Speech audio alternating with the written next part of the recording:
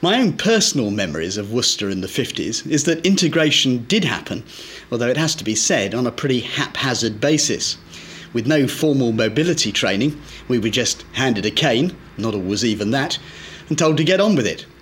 Somehow or other, I managed to find my way to the odd youth club and coffee bar.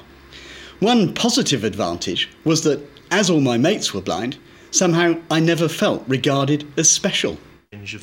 For the first few years of secondary education, Stephanie Argarakis attended mainstream school. But now she's come here to New College to do her A-levels. If I came here, I knew I'd get enlarged textbooks and diagrams made bigger, accessible for me, and I wouldn't ever have to use a whiteboard. In mainstream, I was never really able to do practical by myself. I was always in groups of 3 and I could never read measurements, I could never mix the chemicals or handle flames or anything. And here we have to do all the experiments by ourselves. I'm more confident in the work I do. The hot. That's it. Lovely. Well done.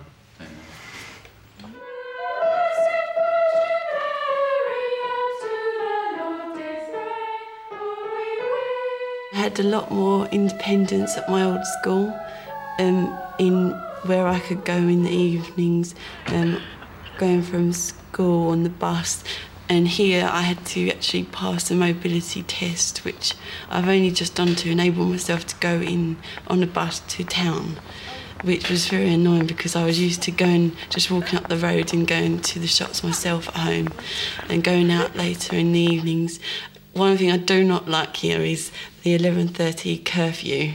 When we're approaching the target, if you're coming from the side, if you're coming from the side over here, Robin, Richard, and then if you have one hand flat against the target and the other hand... It's impossible to make hard and fast rules about the education of disabled people, and their parents should be given the same degree of respect for their choices as any other parent. There's some from the ground.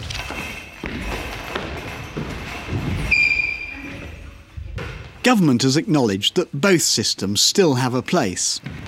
There's a tendency, though, increasingly to treat special schools as a resource and as centres of excellence, which mainstream schools can access when they need to.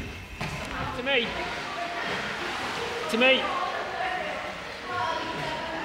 To me, excellent. Okay. In a perfect world where resources aren't a factor, I suspect most visually impaired children and their parents would prefer education to take place in a mainstream setting like this one. But let's face it, the world isn't perfect and money is still a factor.